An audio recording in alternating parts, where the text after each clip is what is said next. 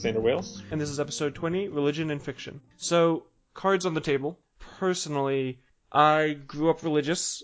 I was Jewish until like late middle school, and I started reading about other religions. Became more of a deist, and until late high school, I was studying more sciencey things, focusing on science more. Became more of a agnostic, and in undergrad, I essentially started learning about logic and probabilities and stuff, and became more of an atheist.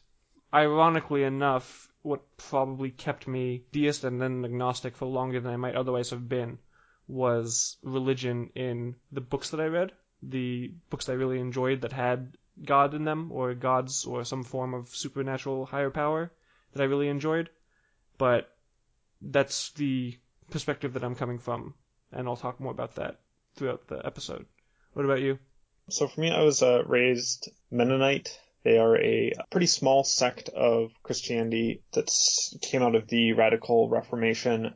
Original Mennonites, I'm Mennonite going back on both sides, like 14 generations. Mm-hmm. Wow. But they're absolutist pacifists. So both my grandparents were conscientious objectors. Yeah, in World War II, because they didn't believe that there was such a thing as a just war. And I had a bunch of family who were conscientious objectors in World War One, and it just goes back a lot like that. But the Mennonites are very simple people, sort of shunning technology. I didn't grow up with that aspect. My parents did much more, but we went to Mennonite churches till I was, I think, maybe 10 years old, and then we moved to a smaller town where it was Presbyterian instead, which was the closest flavor of Christianity that we could get. I think for me, I took a hard turn towards atheism at maybe 12 or 13. Mm-hmm. So straight to atheism. You just went like, yeah, screw all this. Yeah. Well, for me, it was always the Mennonites put a lot of stress on God as a like loving, benevolent God, and they focus a lot on a lot of the New Testament Jesus as a pacifist, obviously, because they're pacifists. So they take all these passages about pacifism, about loving your neighbor, about doing good works and stuff like that. And so I stumbled on my own on the theodicy problem. Mm-hmm. If you have this omnibenevolent God who is omnipotent and omniscient, why is there still evil in the world? And no one could answer that to my satisfaction. So I just, and then I was a very annoying atheist until maybe like 24. Is that around when you started having more non-religious friends and kind of didn't need to rail against it as hard? I think it was just a process of mellowing out in general. Gotcha.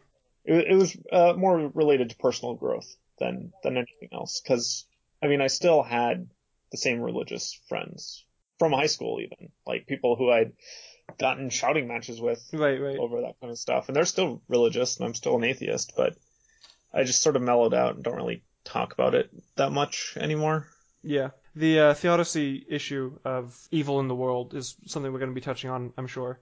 But yeah, the transition for me was more of alright, this religion is clearly not correct in many ways, and there's all these other religions, so how can any one of them be true? I read all the other major religious works and was like, these all seem dumb in their own ways, but I still believed in God and prayed to God every so often and had a kind of buddy relationship with him. Then I started warping like the perception of God into this like larger multiverse perspective that was again influenced a lot by the fiction I was reading. I liked the religion, like I liked the idea of God and religion as presented in fiction. A lot of Stephen King books, a lot of fantasy books that had their own versions.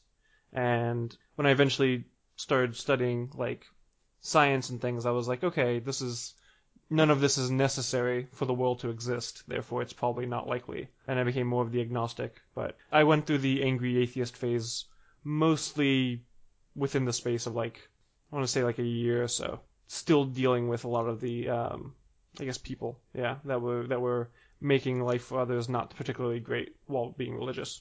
Yeah. I think I rocketed straight towards it because there was a period of like, maybe a month or so when I was convinced that God existed and was all powerful and was just like a total dick. Yeah. And so it was easy to like believe in God and hate God. Yeah. Even if God is real, he's not worth worshipping perspective. Yeah. Yeah. Which, I mean, especially if you're, a preteen or a teenager and you're going to church every day and people are singing praises and stuff, it's hard for me to get back in that mindset of like being so angry about it. Yeah. Which is probably for the best. Yeah.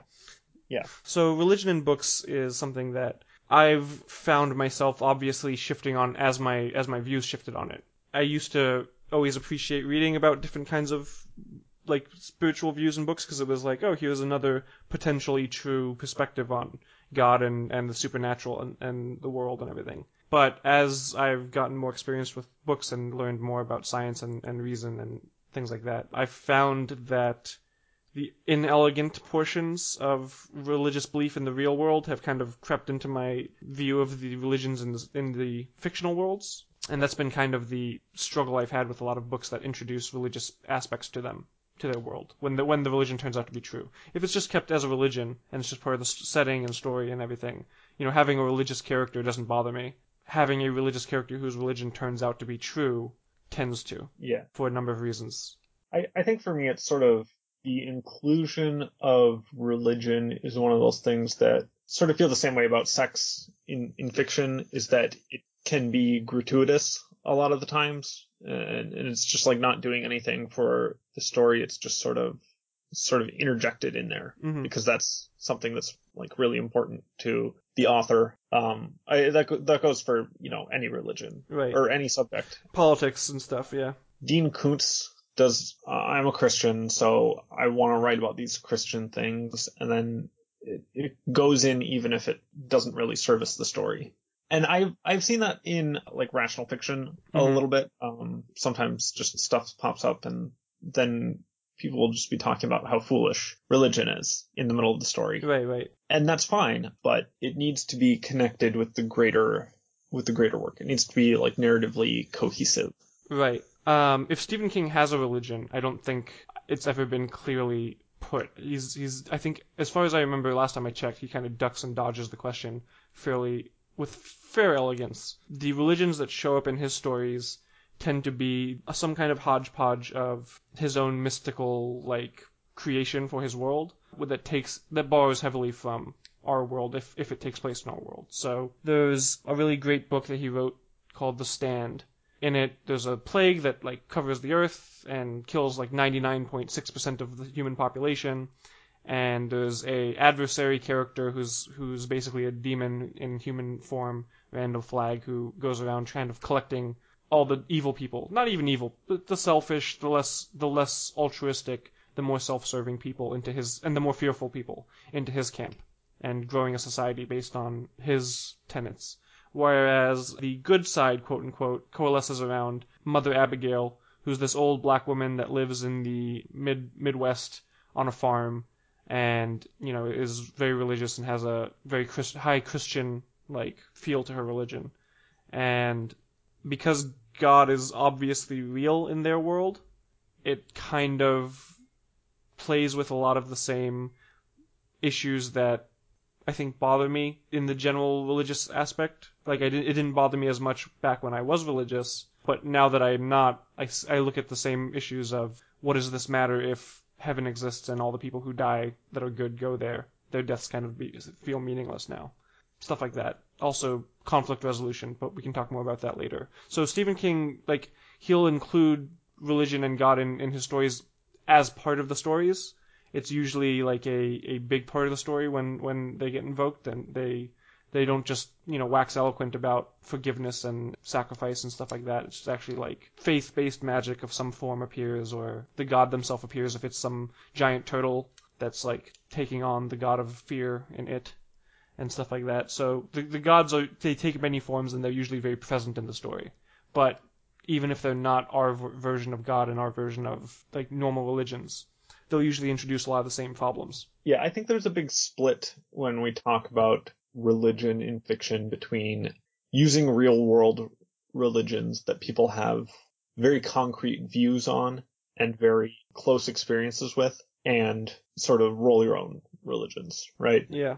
I very much shy away from including actual religions. I shy away from stuff set in the real world anyway, because I think it constrains me a little more than I like, and it requires more research and stuff. But religion is a big part of that, because I grew up Mennonite.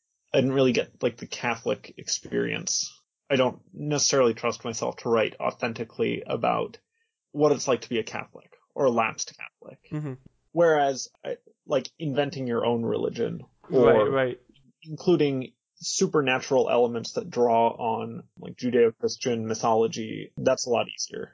Yeah, and it's also less likely to distract for individuals who have experience with those religions. So, like, if you've got the heavily Christian-based religion in your story, but it's not actually the Christian religion, you don't have to include any specifics that might complicate the message of sacrifice and love your neighbor and things like that are at the core of the religion.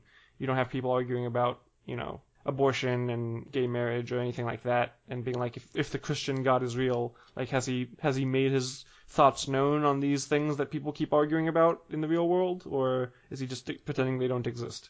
Like, what representation of the Christian God is in this story? The liberal one, the conservative one, that kind of thing. Yeah. And you kind of just dodge that neatly when you just don't base it off the specific religion itself.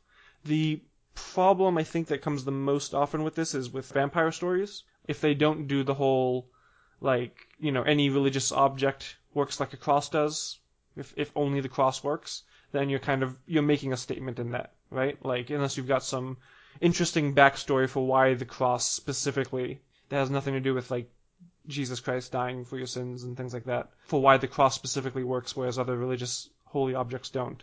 It brings in the very literal interpretation that you then have to kind of address or raise more questions with the audience. Yeah. And kind of distract them from the story.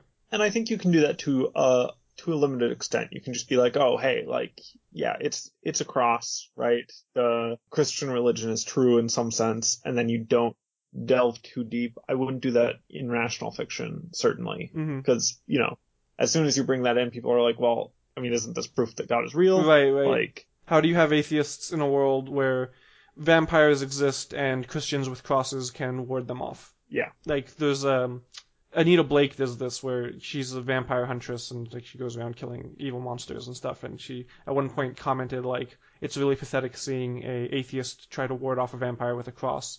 And I'm just like, even as I think I was like 13 or something when I read it, I was like, why wouldn't at that point the atheist not have kind of the most obvious coming to Jesus moment ever, right? Like, yeah. But yeah, straw man atheists are also an issue with books that bring up religion, obviously. Yeah. Well, I think that mostly comes from how hard it is to.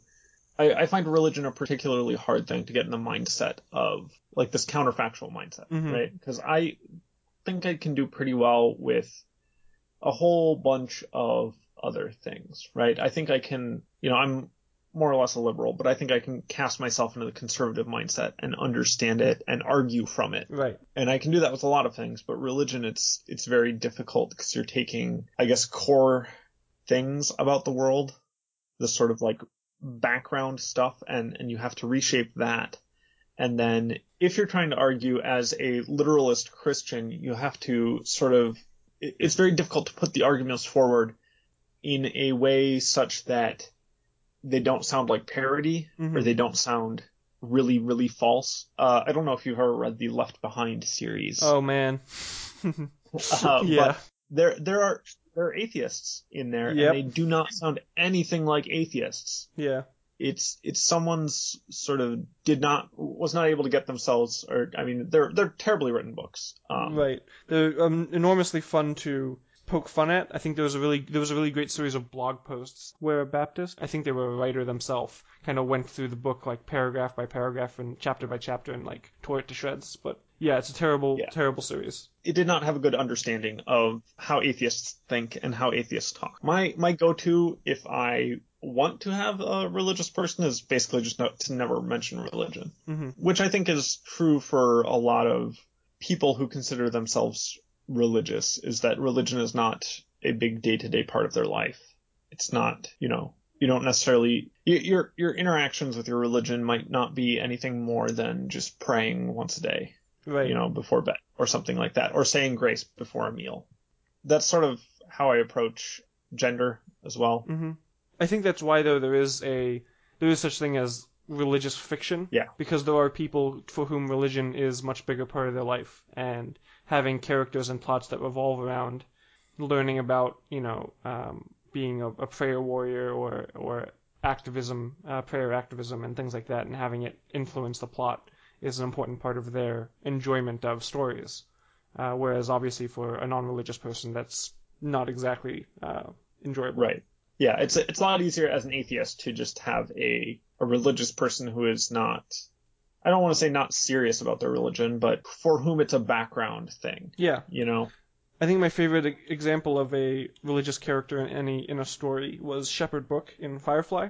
Yeah. He was fantastic as a, religion was clearly a part of his character. Faith was clearly part of his character. He wasn't shy about bringing it up at any given time, but he never operated solely on the religious realm.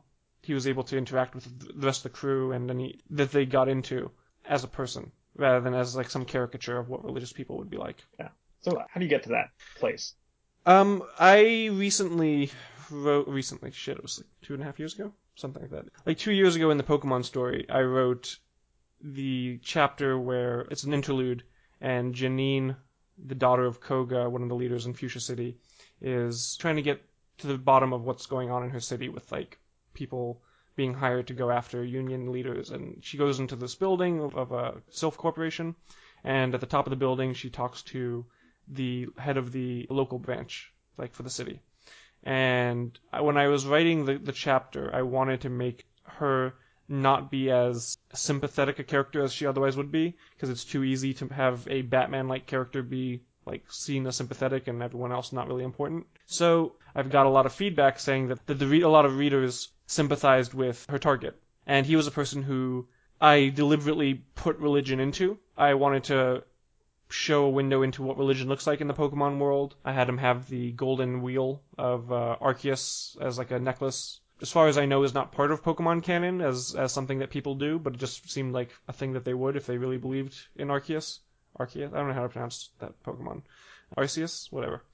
So when I was writing him, what I basically did was I wrote him like a normal person, obviously, but when I needed him to draw on a source of strength, whereas if I was writing a non-religious character, I might primarily bring it from their family, their friends, some sort of inner conviction, their ideals and goals and things like that. For him, I guess I included some family in there too, and his goal, like his commitment to his company and being a good leader to his company. But I predominantly drew his strength from his faith and made up a little mantra that he would say to himself, and that was religiously themed. And it was basically my way of saying, like, this is a person who in this world has religious belief and draws on it for strength, but in every other way they're just a regular person. It's not a big deal. It's just a part of some people in the world. And like you said, like that's kind of the way that it's most often done, I think, in good fiction, when it's not front and center, it's just part of their lives. Yeah. You don't have people necessarily going on like religious quests, or you have people who are canonically Christian, but the narrative never takes them to a church or anything. Without reason, right? Yeah, it's one of those things that I wish I were a little better at. I go to church every once in a while for, funerals and weddings and stuff like that, and it's very hard for me to sort of get in what I imagine the mindset of the other people there is. So it's easier to avoid. On the other hand, I find it very easy in fantasy, where you're not worrying about what actual religion is like. You can just build a religion from the ground up, even if you, like, in the background as the author, decide that gods don't exist or whatever. That I've always found it easier to get into the mind of someone whose religion I've created for myself. Gotcha. I don't know why that is necessarily. It shouldn't make that much of a difference, but It might make some difference in the sense that there's a set of facts that you know about the world, and in order to get in the head of someone who does not know those facts takes more effort than it does if you are inventing a world where those facts aren't as well known. For example, if you're writing a story set in the medieval time period, I think it's much easier to write religious characters in that time period, realistically. For atheists, I mean. Because you don't have characters that are aware of necessarily, the cosmos and evolution, and everyone they know is religious. At best, some people are deists, Like, there's very, very few atheists in existence in the whole planet. Most people are some form of spiritual or deist, if they're critical thinkers or scientists of the time. And it's not as easy to rub up against the problems with the faith as applied to the real world. Yeah. Which I think is again, goes back to the idea that, like, you have to suspend what you know about the world in order to take a different perspective, or what you think you know. If I'm pretending to be a conservative in an argument so I can better understand their perspective and argue their perspective, it's not that hard.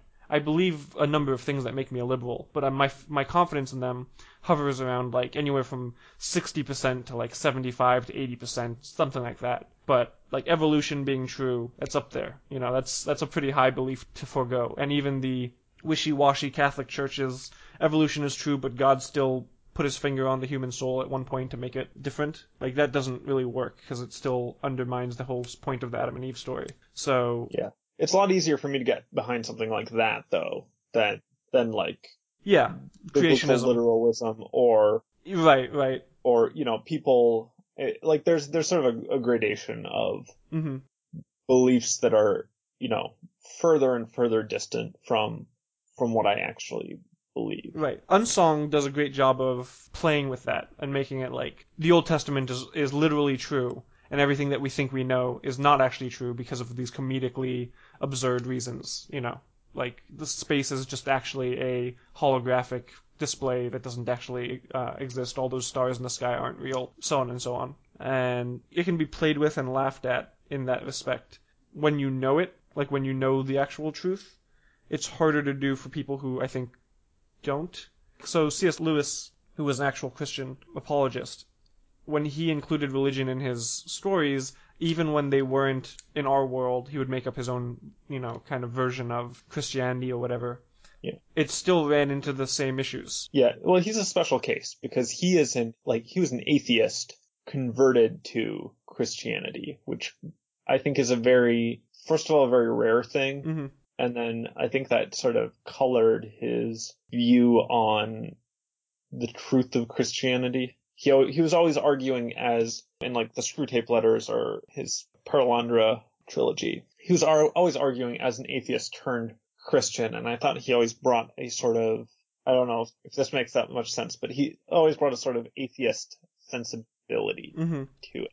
Yeah, no, he was like the best apologetics in that he brought a sense of understanding the objections. Yeah. But there was still that element in my view when reading things like the Chronicles of Narnia of everything's reduced down to faith. Yeah. Which is a problem for me in a lot of stories too that have religion in them. So what's a problem is if there's any kind of magic that's faith-based or any kind of events in the story that rely on faith, then it becomes the only metric that matters. It becomes like, it doesn't really matter how smart your characters are.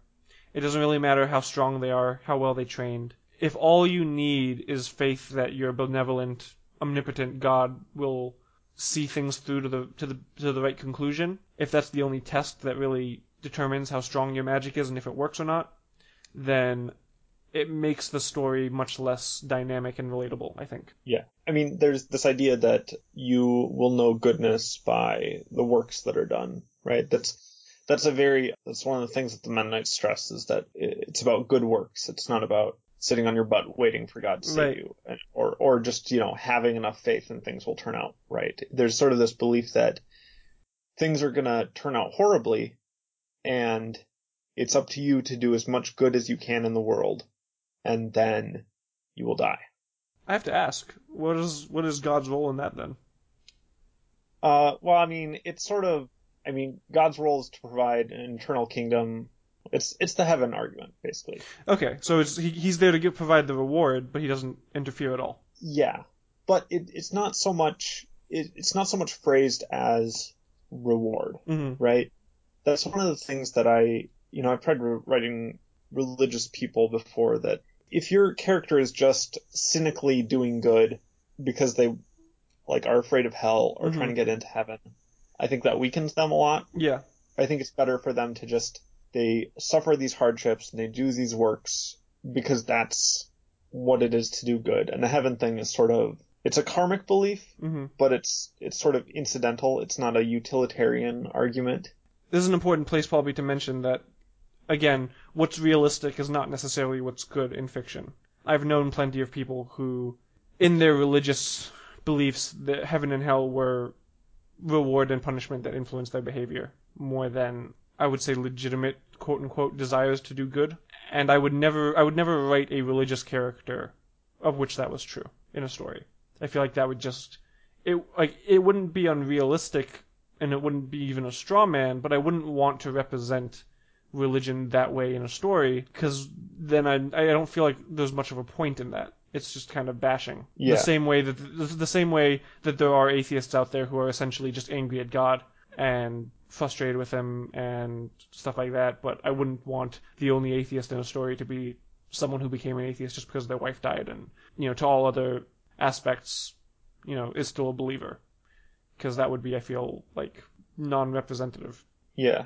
And I don't know, I think it's a very, there are some good story opportunities there, but unless your story is going to explicitly be about, like, what it means to have faith or be religious, it's one of those things that I would think about.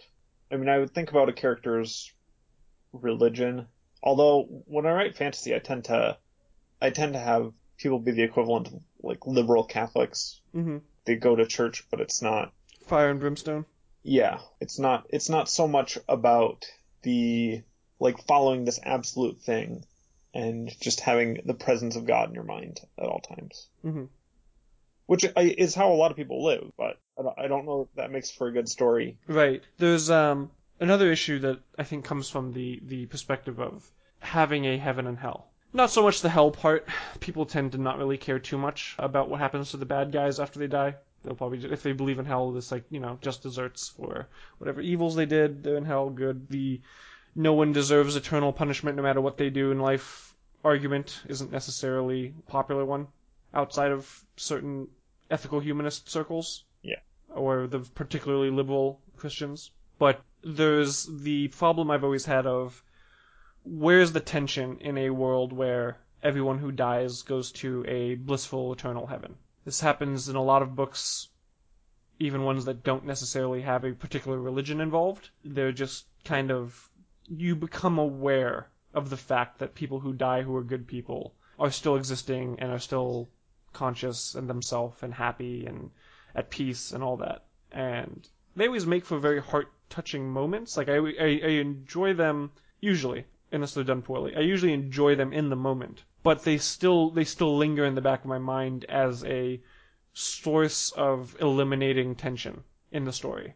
No matter who is potentially going to die, I kind of have to forget that in this world heaven exists. Because it ratchets the tension down. Yeah. Right? It's not death anymore, it's just moving like to another country. Absence, yeah. Or, yeah. Which is still, bad, but it's not. It's sad, but it's not gut-wrenchingly hollowing. It's not rail at the stars. I don't know. It's like, goes back kind of the multiverse question of, if there's infinite amounts of the same person in every event, in every universe, what does one death matter? But it's not even that, because nothing is lost except some time. And even in the stories that have, like, the heaven and hell as a tension. So it's like, we want you to save as many people as possible and avoid corruption and get into heaven and get all your friends into heaven, get your family into heaven, get as many people as possible into heaven rather than have them be seduced to the dark side and go to hell. Like, that's okay. That's got stakes in it that I can understand. But if it's just kind of a background information and it's not the point of the plot, then saving that family from dying, it's nice that you saved them, but they would have gone to heaven if they died. So you've kind of just prolonged their chances of going to hell by staying on Earth and doing something wrong. Yeah. I mean, this is again applying problems with religion in the real world to religion in fiction, because my belief is obviously that heaven doesn't exist, and if heaven does exist and all you have to be is a good person to go there, then dying is not a problem. It shouldn't be treated as a problem, and yet people treat it as a problem, therefore conflict of ideology versus reality. And dealing with that in fiction, I think, is something that I've never really seen done well once the concept of heaven is brought up without making that the focus of the story. The idea of getting as many people to be in heaven as possible. Yeah. And I think that's one of the things that if you are religious and you believe in heaven, that is not at all a problem for you, right? Because that's sort of your default belief about the world, is that when people die, they go to heaven or they go to hell. And so when you see it in fiction and someone's like, oh yeah, they went to heaven, which we know is literally true. And then you're just like, oh yeah, right, that's what happens. And you sort of gloss over it. I don't think there's a huge market for advice to Christians on how to write for atheists about religion, but that would be one of the things that I would include in that very slender volume. Right. So what are some of the things that you would tell a writer that's trying to put religion in their story? Yeah, if you are a religious person putting religion into your story, like especially with the afterlife, I think one of the things that you need to keep in mind is that for people who don't believe in that, it's not like the natural state of the world for them. And so you just have this like throwaway line where they get a message from heaven or whatever, or it's like revealed in the text that heaven is still, right, or that heaven is a real place, then that throws them off so much. I know it throws me off whenever I see it. Yep. Whenever I see like a casual mention of heaven. And I get where if I were religious and I believed in heaven, that would not be a problem for me. That would not be different from how I viewed the world. But I don't think that there's that large a market for religious people who are writing towards atheists. Right. Well, there's not religiously specific books, maybe, but Orson Scott Card's early books were very secular. His religious beliefs, unfortunately, have kind of crept into his writing, I think, a lot more as he's gotten older. But yeah, his early books, I had no inclination to what he believed, regardless of what the characters said. It wasn't ham-handed enough for me to pick up on it if it was there at all. So it's definitely can be pulled off with more skill. So how do you write a book in which you have your omnipotent God? Because in theory, that God would just solve all the problems. Yeah. Right? A lot of things that I've seen that try to work with that do the human that ascended to godhood. Yeah. I guess because it implies that even if they're omnipotent and omniscient and omnibenevolent, sort of, yeah, omnibenevolent generally, they're usually just really good people that get chosen or get lucky enough to become it or whatever. They're still limited in some way by their pre-humanity. Like, they're essentially just super, super, super, super, super powerful wizards. Or they're some ascended form of intelligence that's not literally able to observe, determine, and shape and guide every single atom in the universe, right? Yeah, I think that's a very common thing to take this sort of omnipotent God, and if you're writing a story about religion, you just take him down so many levels. Yeah. I mean, that's definitely the case in Unsong. It's the case in the Chronicles of Narnia, right? Has Aslan. He's not an all-powerful God. And it's common to include angels who are imperfect in their own ways. Yeah. And they themselves are oftentimes the only real interaction you have with God. So, like, God doesn't actually show up, but his angels do, and they kind of do his work. And they can always hide behind the God works in mysterious ways thing if they don't have an answer for something. Yeah, I'm not terribly schooled on Lord of the Rings, but I'm pretty sure it's a similar thing where the gods are just very powerful. Mm-hmm.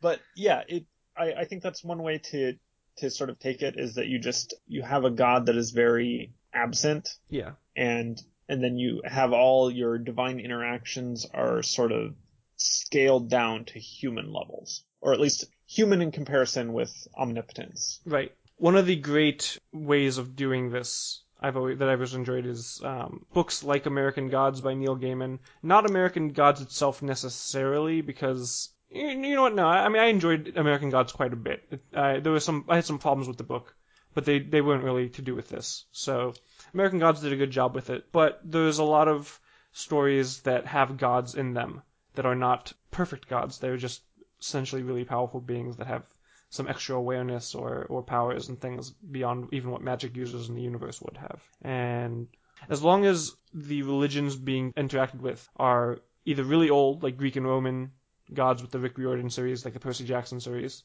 or there are a lot of obscure ones from all over the world and things, and kind of weakened by the lack of faith that modern people have in them. It's a lot easier to treat them as interesting characters because they're limited. They don't have the power of the one omniscient, omnibenevolent God. And also the non-Judeo-Christian God, I should say actually just the non-Christian God, because the Jewish God was a dick. They don't have as many human flaws. I mean, they have many more human flaws. They're not meant to be perfect. They're meant to be like essentially people that just have tons of power, which is why the Greeks and the Romans always have all these stories about them that don't cast them in that great a light. And when you do have it all based on modern stories and modern religions, or even just religions of our world from every time, there's this tendency that I found to do the faith makes them stronger thing. Right? So like the reason that the Judeo-Christian God is the most powerful is they're one of the most followed gods. You've got, just combine all the Christians, Jews, and Muslims in the world, and it's like they're all worshiping the same God, so that God is the strongest one right now. What I've tended to find that was a problem is that they will treat all the other gods as flawed and imperfect, and they don't necessarily have to be bad. They're still good characters, like they're still fighting for good things, but it's much easier to see them as just people, as characters, whereas the all-powerful and omnibenevolent God who has the choir of angels going around doing his work for him and it just stays in the background, it's never addressed really.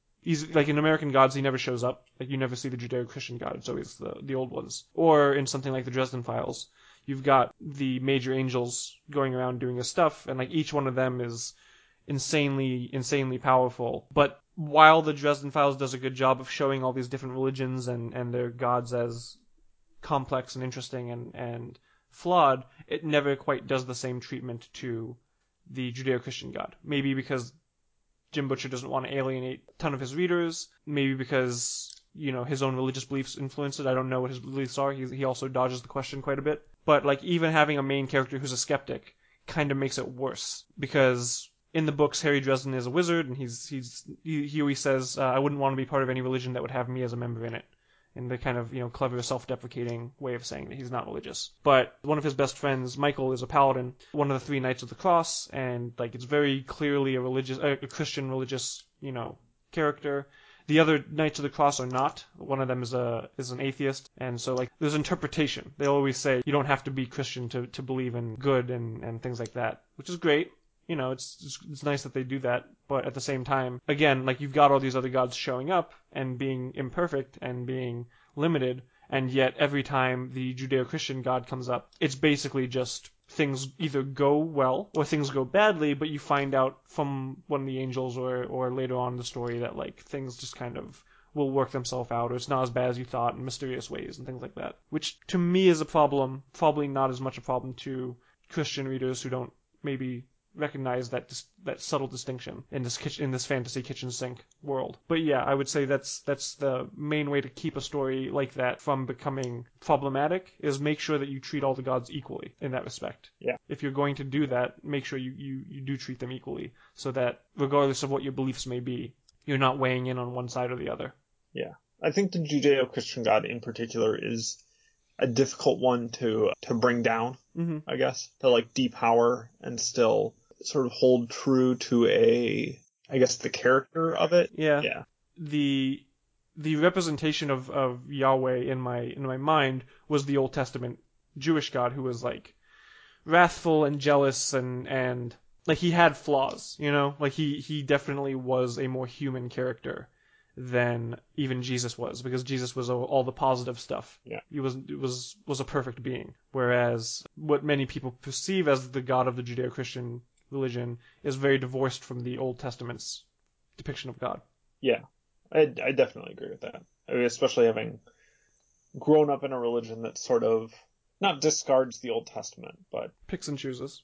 Yeah, picks and chooses, places a much more faith on the New Testament. Yeah. More than even other Christian sects, which I think do that pretty frequently. His Dark Materials is probably another book I should mention. Yeah, Good Omens by Gaiman and Pratchett, Small Gods by Terry Pratchett. Yeah, Small Gods in particular, I really thought was a good commentary on faith from an atheist. I actually never read Small Gods. Is that a Discworld book? Yeah, it's a Discworld book. It's one of the, I think, 2 or 3 that is disconnected from the others. It can be read without crossing over any paths or anything. Yeah, the Golden Compass trilogy, His Dark Materials, was probably the first, I say atheistic, even though by the strict definition it's not, but anti-theist stories I ever read. Yeah. Without going into spoilers, there is a god who's treated as the god, but it's the story overall is very anti-religion and anti-deistic. Yeah. So I felt I read it when I was young, and then I reread it a little while ago, and I thought it was a little heavy-handed, and it's dealing with its proxy of the Catholic Church. Yeah, it was definitely drawing on the Inquisition type of Catholic Church. I mean, when I read it as a kid, still kind of turning from religion, I enjoyed it a lot more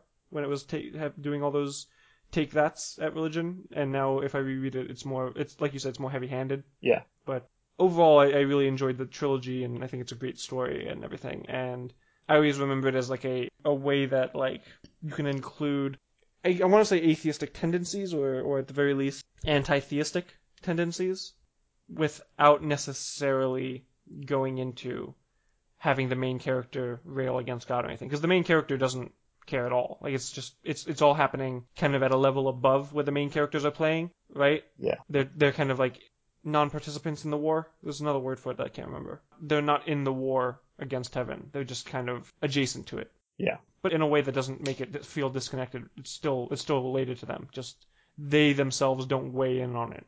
Yeah.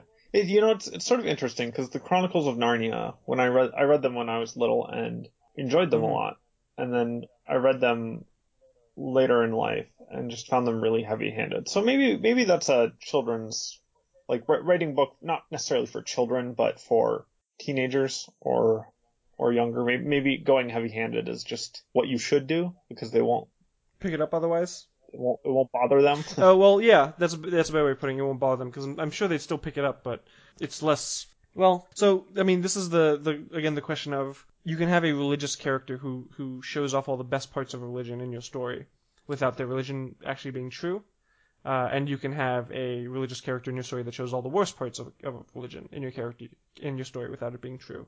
And either one can help, promote religion or denigrate it, even if your main character never actually weighs in on it themselves, like in His Dark Materials, with the main character just has other things to worry about and they just don't care about all the stuff that's going on around them in that respect. It becomes more heavy-handed, I think, because we know that the writer is trying to get a point across. And I think as long as the writer avoids that feeling of like, oh, the writer wants me to think this way, that's really the sweet spot where you just don't want to ever have to think this is what the writer believes. Yeah. I think that all my best writing comes from me trying to, through my writing, grapple with something that I don't necessarily know that I believe, or that I'm trying to find both sides of the issue on, so I can sort of examine it through the written word. But if there's something that I like really strongly believed and just like didn't understand how anyone could believe differently, or like couldn't see through their viewpoint, I think it'd be a lot more difficult to not be heavy-handed about it. Yeah. The preponderance of evidence for or against a position makes a big difference, I think. Yeah. Along with, of course, how personal the thing is to you, I'd probably have a harder time arguing against a belief if it personally if it personally affected my life, than one that was kind of just abstract and academic to me. Yeah. So that's it for Religions in Fiction. Stay tuned after the outro music for another book recommendation, and thanks for listening.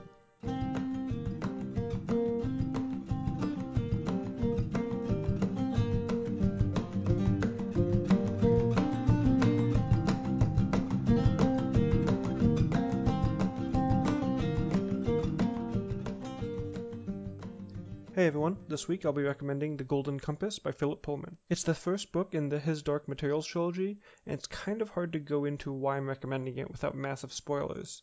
The series is amazing though, with great characters for every role, from heroes to anti-heroes to villains to anti-villains, and it has one of the most unique multiverses I've ever read.